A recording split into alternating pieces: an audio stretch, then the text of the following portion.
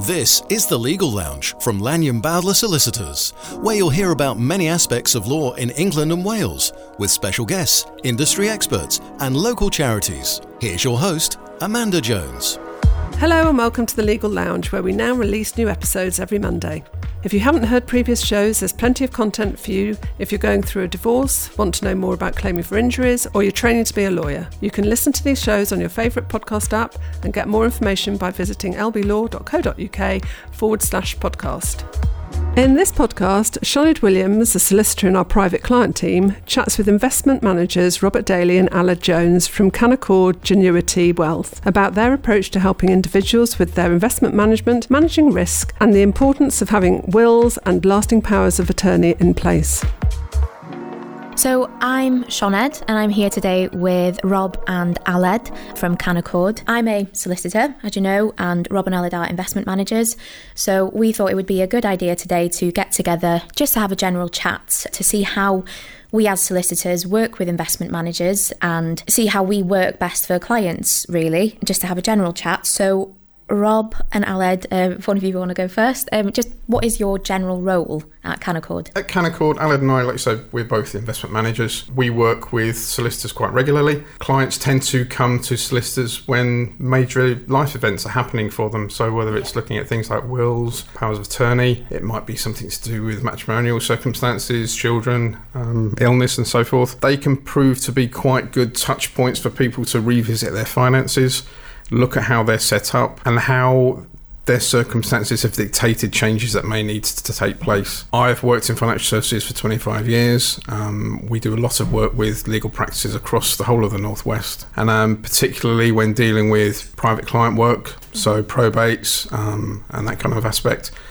And I think Canaccord, like many wealth management firms, provides an opportunity for people to essentially have a financial MOT on their circumstances and just make sure that they're best positioned to take into account flexibility. Yes, so that provides an opportunity for people to reassess their personal finances and look at making sure they're set up optimally going forward. There's been a lot of talk about potential changes to taxation as we approach the next general election. Both political parties have mooted various different ideas. So it's important to keep abreast of those changes and how they might impact people. But also providing that personal service for people, not being a transactional relationship with a client where we do a bit of work for them and disappear off the face of the planet for a period of time. Yeah, we have keep regular that relationship. Yeah, it's vitally important in the job that we have to really know that client, because the more that we know about them, not just about their finances, but their family circumstances, their health circumstances, even things like their interests and their hobbies and things like that, just means that you can tailor your investment solution absolutely bespoke to that client and make sure that you can foresee events that maybe they don't appreciate might occur and make sure that they don't have any unforeseen surprises going forward. Yeah, that's what I enjoy about the work, is because no two clients are the same. You know, they're very different. And so the way we need to adapt to that is different as well. From risk, amount of income, they may have ethical constraints, and just, everything needs to be factored in and needs to be decided accordingly. So we do tailor it to people's individual circumstances, which is quite important. But like Rob was saying now, it's not just the personal client, which whilst they're still the majority of clients, we also deal quite closely with solicitors on other matters like trusts. I know solicitors might act as trustees quite often, and charities and so on. We also run money on behalf of businesses and pensions. And sometimes some of the same individuals can be involved in many aspects of these, maybe running a charity which they're a trustee of, or their pension. Family money is quite common now. We run money across several different generations as well. And we've got a good relationship with the grandparents, parents, the children. It's the whole probably family. probably quite similar with you as well, isn't it? The way you operate. Yeah, it definitely is. So obviously, like Rob said, with when a client comes in to see a solicitor, it might be for wills, lasting powers of attorney, but more generally speaking, they might want to just, polish their life up a little bit, get everything sorted. So it is really important to get to know them. And so when you, like you say, get to know a client, how do you kind of speak to them about their risk profile and see what investments would be best for them? I think when you're talking about risk, there's different elements to it. You have a client's desire for risk. Yeah. You have some clients that want to take a lot of risk. Some clients are massively risk averse. You have a client's risk requirement. So they might have certain objectives. Maybe that's a certain level of income they want from their investments or a certain degree of capital growth. And you have to balance that between their risk need, their risk requirement, and what we call their capacity for loss. So their ability to be comfortable with the volatility that's going to come from those different levels of risk. Because there's no point having someone that thinks or believes they want a very risky, high growth portfolio if they're sat there worrying themselves to death every single night and checking in on the portfolio on a sort of hour by hour basis and sort of living on their nerves. That's not what we want clients to be. We want clients to be relaxed and comfortable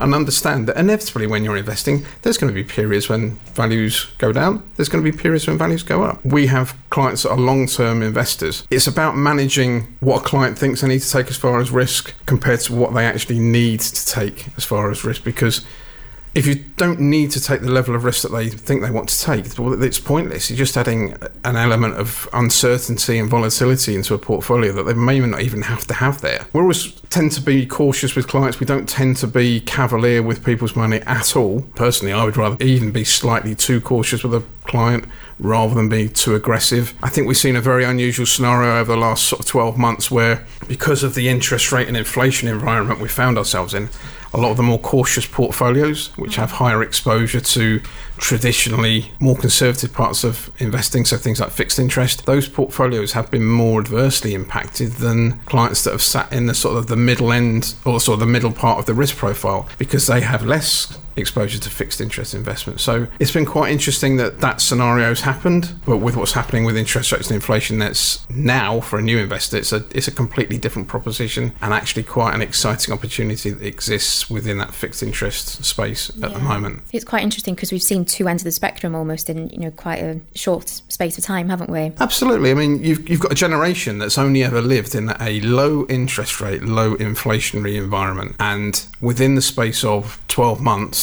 that has completely changed. We've seen lots of talk about the issues with mortgages and people on fixed rate mortgages coming up for those being renegotiated. It's going to have a huge impact across the board, with the housing market being as it has been for the last decade or so.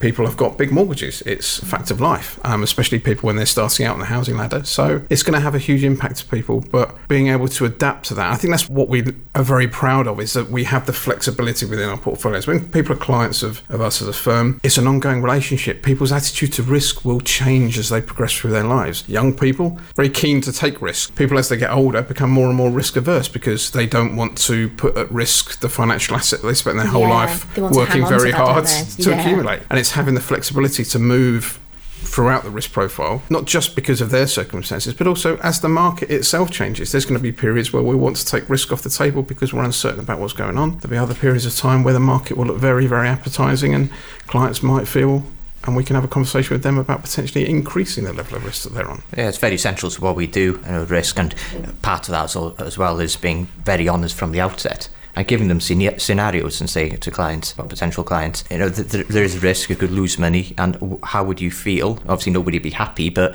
how would you react if the portfolio fell 20% in a 12-month period? Giving those sort of circumstances is quite important, because it's a two-way thing, really. So, like Rob was saying, if they got a big mortgage, and if that's due to the fixed period is about to come to an end, and they're going to be paying 5-6%, there's a case for taking some money out and maybe not investing and paying something towards a mortgage. So we've got duty of care and make sure that they can afford it and they've got enough sort of rainy day funds behind them. The second part is helping the client decide for themselves whether, if they can afford it, whether they're comfortable with it. And that's where these scenarios come in, because, like Rob said, if they can't really sleep at night, if they're worried, and it's more of a hindrance than a help, it's not really helping them the quality of life, you're just worried all the time, then it's the bigger picture, isn't it? Yeah, you've got to think it that way, by the bigger picture, rather than just purely on a financial basis. But we can do quite a lot. People think investment managers deal with shares. If the FTSE 100 is down 50%, the portfolio might be down 50%, and yes, we do invest quite a lot in shares, and certainly do do have the potential, and if someone's got quite a high risk appetite, do that where suitable. But we don't just invest in FTSE 100. When we invest in shares, we invest and spread the risk across the world. The FTSE, so the UK, is about 4% of the world. Most of the best companies, therefore, are overseas, so we invest quite a lot in the US, for example. But we're not just restricted to shares. We buy a lot of other safer assets. Rob's already touched on bonds, fixed income, like the name suggests, a bit more stability to both income and capital, which now pays about 5% for government bonds, a big improvement on we've seen since the last 15 years since the financial crisis. Some of the other companies are paying in excess of 6%. So all of a sudden, with the big shifts we've seen recently, they become quite attractive. And it's not just cash or shares. There are other things, and we can get a different mixture between shares and bonds and different sort of alternative investments together, like mixed of clients. So we actually create client risk between 1 and 9. So we have that sort of subtlety. It's not you get a share portfolio, high risk or nothing. It's not quite. It's a lot more nuanced than that. And we can tailor it according to clients' circumstances. So that's, the client's risk and attitude towards risk. But what about the risk of investments? So how do you determine that an investment is too risky, perhaps, for that client, or, with the different types of investments? I mean, as a firm, we have a chief investment office, which comprises of analysts, researchers, not just on sectors, but on geographic areas as well. Canaccord, we're very fortunate that because we are such a big firm, we're listed on the Toronto Stock Exchange. We have offices across Canada and the US. So we have access to research on a global basis, which is a massive asset to us. We have a daily research meeting at 9 o'clock every morning with those analysts on Teams, where all the investment managers listen in and we get an update on what's happened in the previous 24 hours, whether that be on a macro position, so looking at things like jobs figures, inflation figures, those kind of things, but also looking at individual companies that are announcing results and how those results impact our opinion of that company. And that narrows down the investment universe into a narrower field of effectively approved investments that we can choose from that selection. That weeds out the outlying companies and stocks where either the financials don't make a compelling argument, there's concerns about governance and those kind of issues. There might be political or regulatory issues with those companies as well. So all those companies kind of get weeded out of the proposition. And then we're left with a selection of direct stocks, unit trusts, investment trusts, corporate bonds, things like that, and other alternative investments that we, as investment managers, and working within our branch, we have our own preferences, and we slot those into portfolios depending on what a client's interests are. You may have a client that's got a particular interest in a particular sector. Yeah. They may want exposure to a particular sector because they're familiar with it, and we have the flexibility to tailor their portfolio, not just their circumstances, but also their interests. I think clients as well, if you've got a portfolio with direct equities in there as well, whether they're UK equities or US equities as well, I think clients quite enjoy being able to have something tangible about what their money's invested in. Yeah, and they understand. Yeah.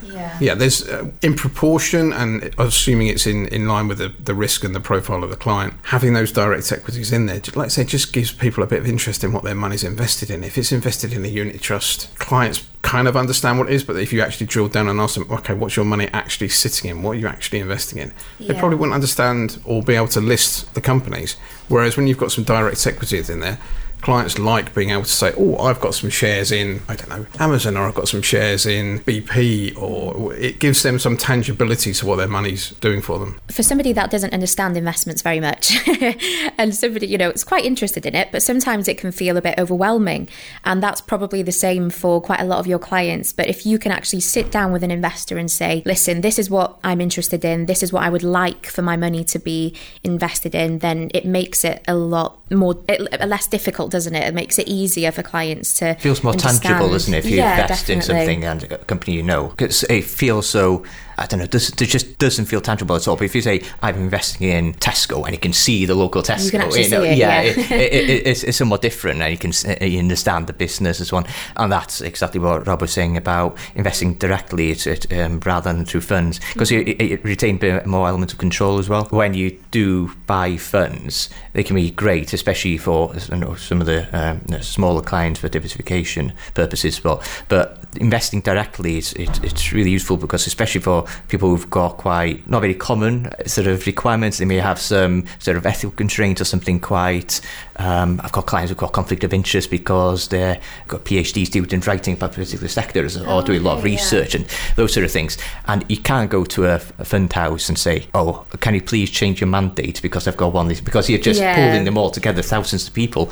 So investing directly just allows you to tailor a bit better to a client's specific circumstances. You bring the cost down as well, because at the end of the day, cost comes from performance, has an impact on the overall bottom line. So something we are, very conscious of, that does need to be considered. I think another thing is that I think clients have a preconception that wealth management firms like us, that you can't step through the door unless you have assets of a certain value, and that it is, like you say, it can be quite daunting. People feel quite intimidated by it. I think that's something that is frustrating and disappointing, really. I think as a society, we aren't great at talking about money. Families very much tend to not talk about money, and I think especially with education and things like that, people don't get taught as much about personal finance as potentially they should really do. So I think what I find fascinating and what I love about my job is just sitting down with clients. If clients choose to use us, great. If they don't use us, I know that they will have walked out of that meeting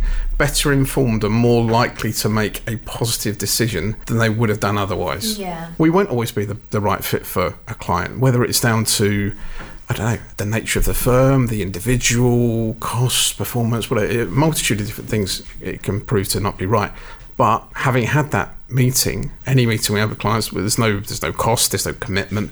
It's just about imparting information to people. But they're more likely to come away and make a good decision than they are from just kind of sitting on their hands potentially, or rushing into something that they're not fully briefed about, really. Yeah, it does make tax planning a bit harder if generations don't talk to each other and so on as well. I'm not sure, do you get that sort of experience in your job with regards to... A lot of the time, yeah. We have clients who, like you say, wait until the end of their life to discuss these things when it's often too late. And so, there are some horror stories that I'm sure we could all share.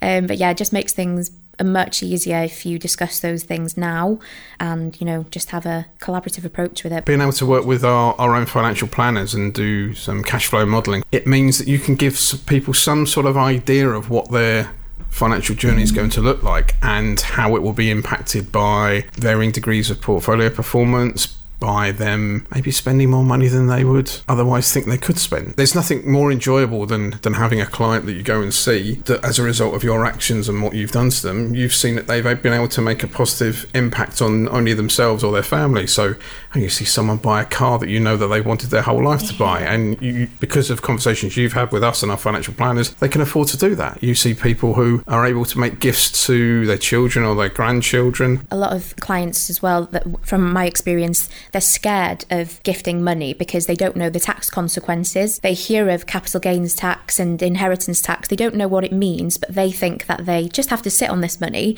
that they can't really do anything with it, which is when they come to see us, it's often, like you say, even if they don't end up doing anything with us, they've had that positive experience and they've been able to share their concerns, and we've hopefully been able to make things a little bit easier for them.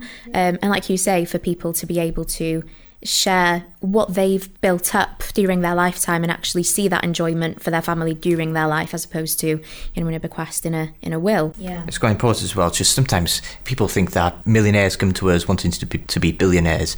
It's quite very rarely the case. It gets people sometimes in that exact situation, but sometimes what they're looking for is very simple. It's just peace of mind, to make things easier, simplify their finances, and make life far easier for their loved ones if they get ill, if something happens to them, or if they pass. It can make things significantly easier if you've got one point of contact, someone local that you know, as opposed to several different call centres, because you've got share certificates everywhere.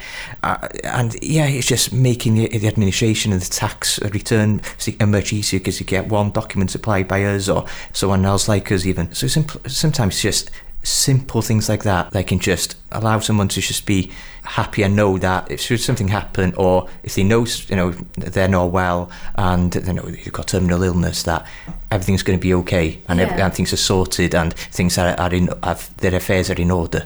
Sometimes it's just as straightforward as that. I think it's really important, like you say, have your affairs in order, and it's very beneficial as well for solicitors on a death of a loved one. They might come to us and they say, we don't know what this person has. They have assets everywhere. Well, it's so much better for that family member to be able to say, this was this person's financial advisor or investment manager, and say, go to them, they know absolutely everything. And that is just, peace of mind for the family member before they pass, or if anything is happening in their life, to make them need that advice.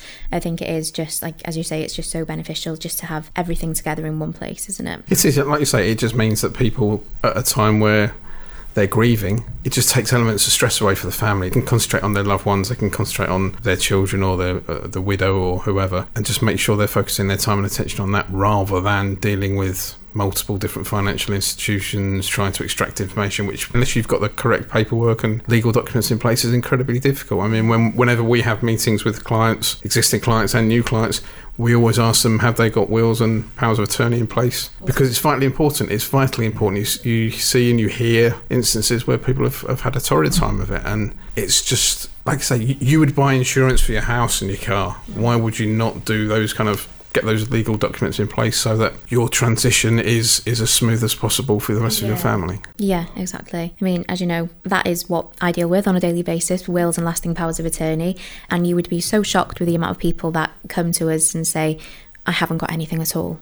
And these people might be in their 70s, sometimes their 80s, and you just think, well, it's a shock really to see that they've gotten that far without doing any planning.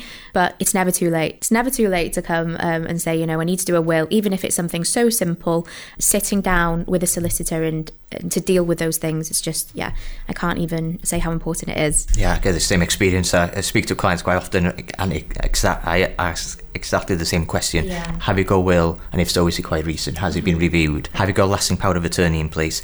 And it's quite incredible how often, they're not in place. And I think we just, as a society, we're quite poor about talking about these things and don't want to think about it. Obviously, there are plenty of people who do, but I think we could be a bit better if we're a bit more open about these things. And it's not just necessarily one's passing, it's just ill health. Because how many cases have you got where family is struggling, trying to sort a lot of things out? So lasting power of attorney is a problem now. May need a court of protection and all the issues with that. Meanwhile, because to pay for care home maybe, and they've got money everywhere, and try and sort out the finances. So it's just do just the brief, relatively simple, things beforehand. It can save a lot of hassle and stress later on. And with lasting powers of attorney, so they're obviously the documents that you would have to put in place when you have capacity, in the event that you may not have capacity in the future. And I always tell clients, I like to think of them as an insurance policy, like you said earlier, Rob. They are an insurance policy, but it's ensuring your mental capacity in a way. You might never need them, but it's so imperative that people do have them, especially if they have investments. Have you had any experience of, people not having lasting powers of attorney and not being able to access their investments or anything like that? Any issues? I mean, I have not through work, but through someone I used to work with who he retired, went on a retirement cruise. Pretty much all of their personal finances were in his name. And he had a massive heart attack on this cruise. And his wife was in an awful situation where she was really struggling to access funds to repatriate his body. And that's a horrendous situation to be. I mean, not only the shock of her husband passing away suddenly. Yeah, exactly. Something but to be overseas and have to deal with that must have been absolutely horrendous. Like you say, it's an insurance policy, and it's vitally important. And I think with clients as well, when they've got lasting powers of attorney in place, especially as people get a little bit older as well, quite often recommend, if they want, to have their attorneys present when we're having review meetings with people, just so that they're aware of what's there, they're aware of the nature of the assets and why they're structured the way they are, so that if that person is to lose capacity, they're kind of fairly up to speed with the finances, why we've got investments in these particular type of products and underlying investments, the accessibility of those, whether they're income generating or growth orientated. And it's like I say, it's important to take that collaborative approach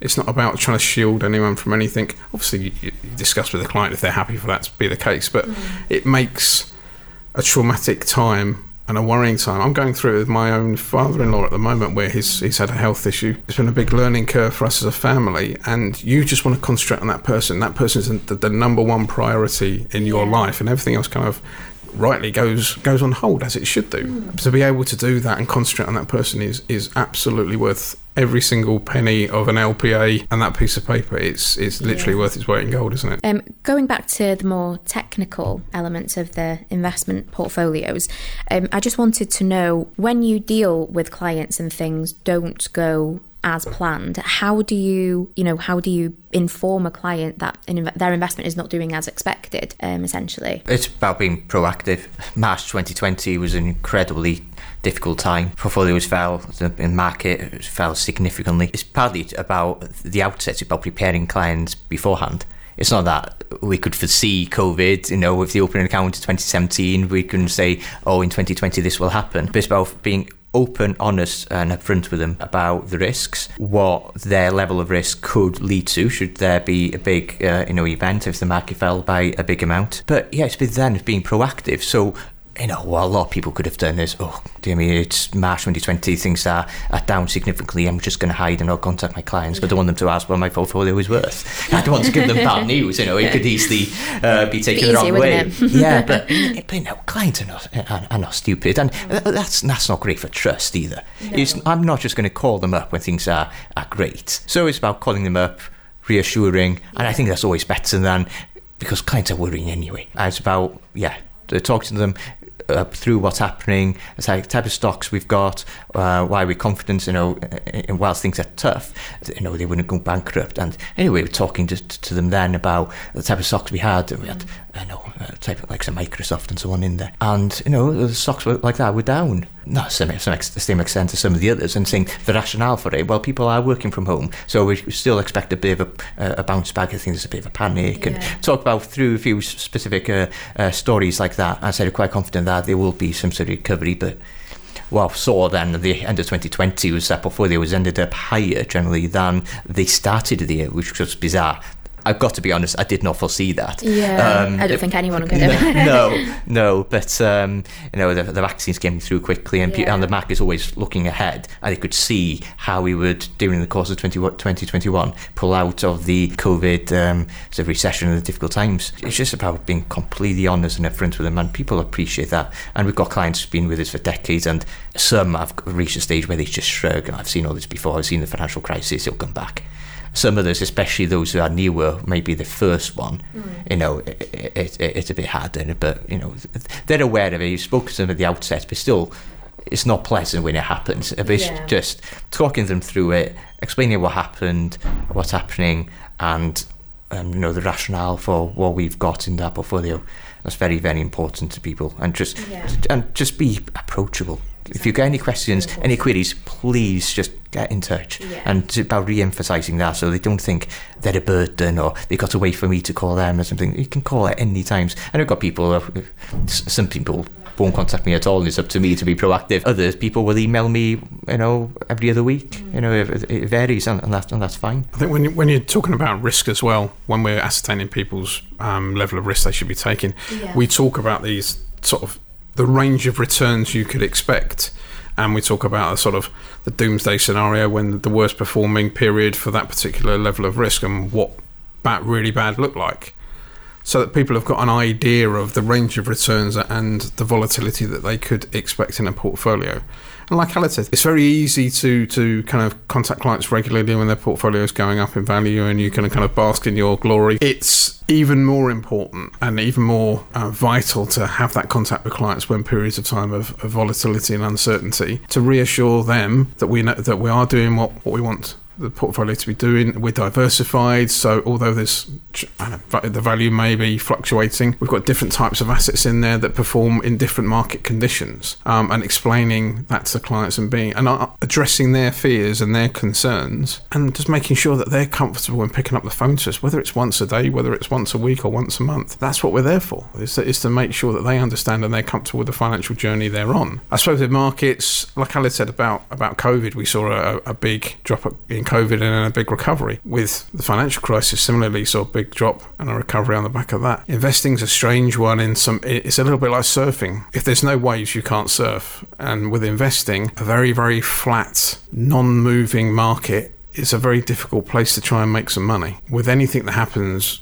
geopolitically on individual sectors or stocks or stuff like that, there will be companies that benefit, as we saw with COVID. You saw companies like Zoom that we'd never heard of before. Exactly. No one had ever heard of Zoom, and then suddenly out of nowhere, it was like the way to communicate with people. Companies like Peloton did really well in lockdown because the market changes and these opportunities come to the fore, and then other companies really suffer. And that's what's fascinating about the job, is seeing the way that companies ebb and flow, and companies come to the fore that you've not heard before, and companies that don't adapt and don't change fall by the wayside. And that will continue to be the case as life continues around us. And with the cost of living now as well, I know Rob, you've been as well. We've been very proactive and just contacting people just to ask, how are you managing? Are you struggling? Is it still okay for you? Yeah, is your income sufficient? So that's quite important. Some people have seen their costs go up quite a lot. The headline figure of inflation went above 10%. That's an average. Some people, especially those who are on lower incomes, because even if people have got quite a lot of capital, they've not necessarily got that much income coming in. Their inflation, with food inflation close to 20% at one stage, could be quite a bit higher. It's just about reaching out, seeing if there's anything we can do to help. That's very important. On the other hand, when inflation is high, it can be, and they're freezing the allowances, same again next year. So more and more people are being captured by these tax. So basically, they're paying more tax now. So people don't realise that, really, do they? No, either? It's a stealth tax in a way. Exactly the case. The rate stays the same, but it captures more and more people paying the higher rate taxes on now. So it's about. That has an impact on us and how we invest as well. So obviously we've got the benefit, we can, like property, so on, we can put money into ISAs, which are great. So a couple can put 40,000 in between them. So they're a great option for both income and capital gains tax. But there's other things we can do. I know we work with yourselves and our financial planners when it comes to inheritance tax planning where possible, because that's capturing a lot more people as well. But also for higher rates taxpayers, or a lot of them have been affected by, they may get 5% in the bank. But if they're paying 40% tax on that, in reality, they're getting 3%. Yeah. And they've got all the hassle of maybe having to go and do a tax return and sort of hassle.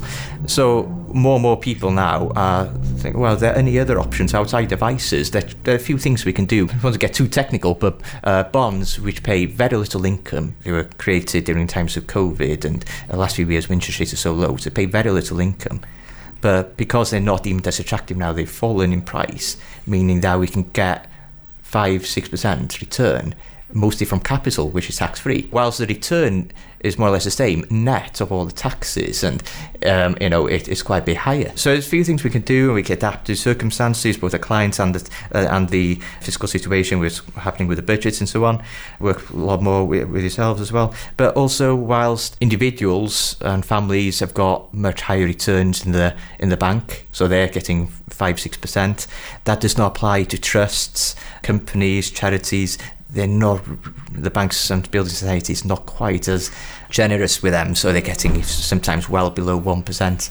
So when they can invest with us in a very sort of short-dated bonds, we call them, so a matter of months to go until they mature. Even though they can sell it at any time, we still buy very short dated, so they're almost sort of act like a cash, but with slightly high risk. But they can get much higher return, again, somewhere near 5%, which is significantly better than they can get, because they've they've lost out, they've fallen behind. Many of the the individuals do with these interest rate increases we've seen in the last 18 months or so.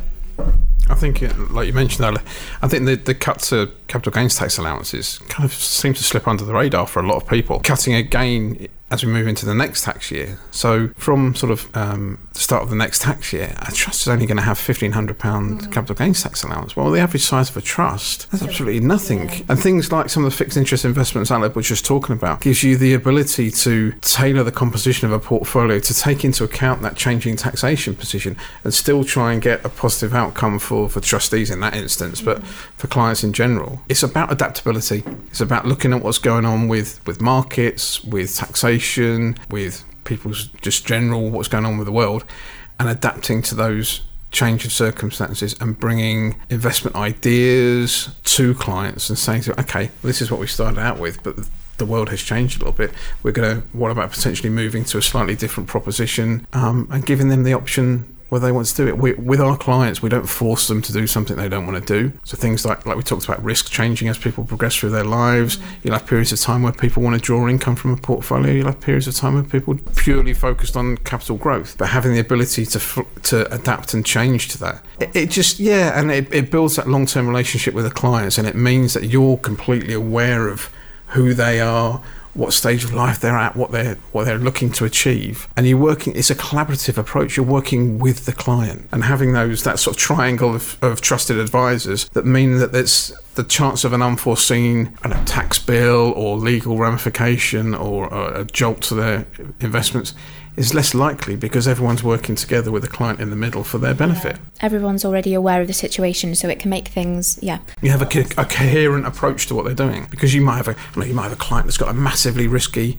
property portfolio and they want to have a massively risky investment portfolio, and you might have to say to the client, okay, well, surely you need to counterbalance that aspect of your overall finances with something less risky over here. Because with what's happened with interest rates, we've seen clients that maybe have got investment properties or portfolio of investment properties maybe looking to reduce that as the impact of interest rates and legislation around landlords and so forth has made that a slightly less attractive proposition than it has been previously, and they're looking for a home for cash that they've realised from properties. And that might be permanently, that might just be for a window of opportunity until the housing market becomes more attractive again. But working with them to sort of make sure that their cash is working best it can do for them.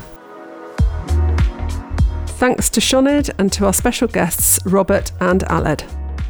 If you have a legal issue you'd like me to put to our team to cover in an upcoming episode, please let me know by visiting lblaw.co.uk/podcast. Thanks for listening. If you found the conversation useful, please remember to follow or subscribe on your app so you're notified of new releases when they come out every Monday. Speak to you next week.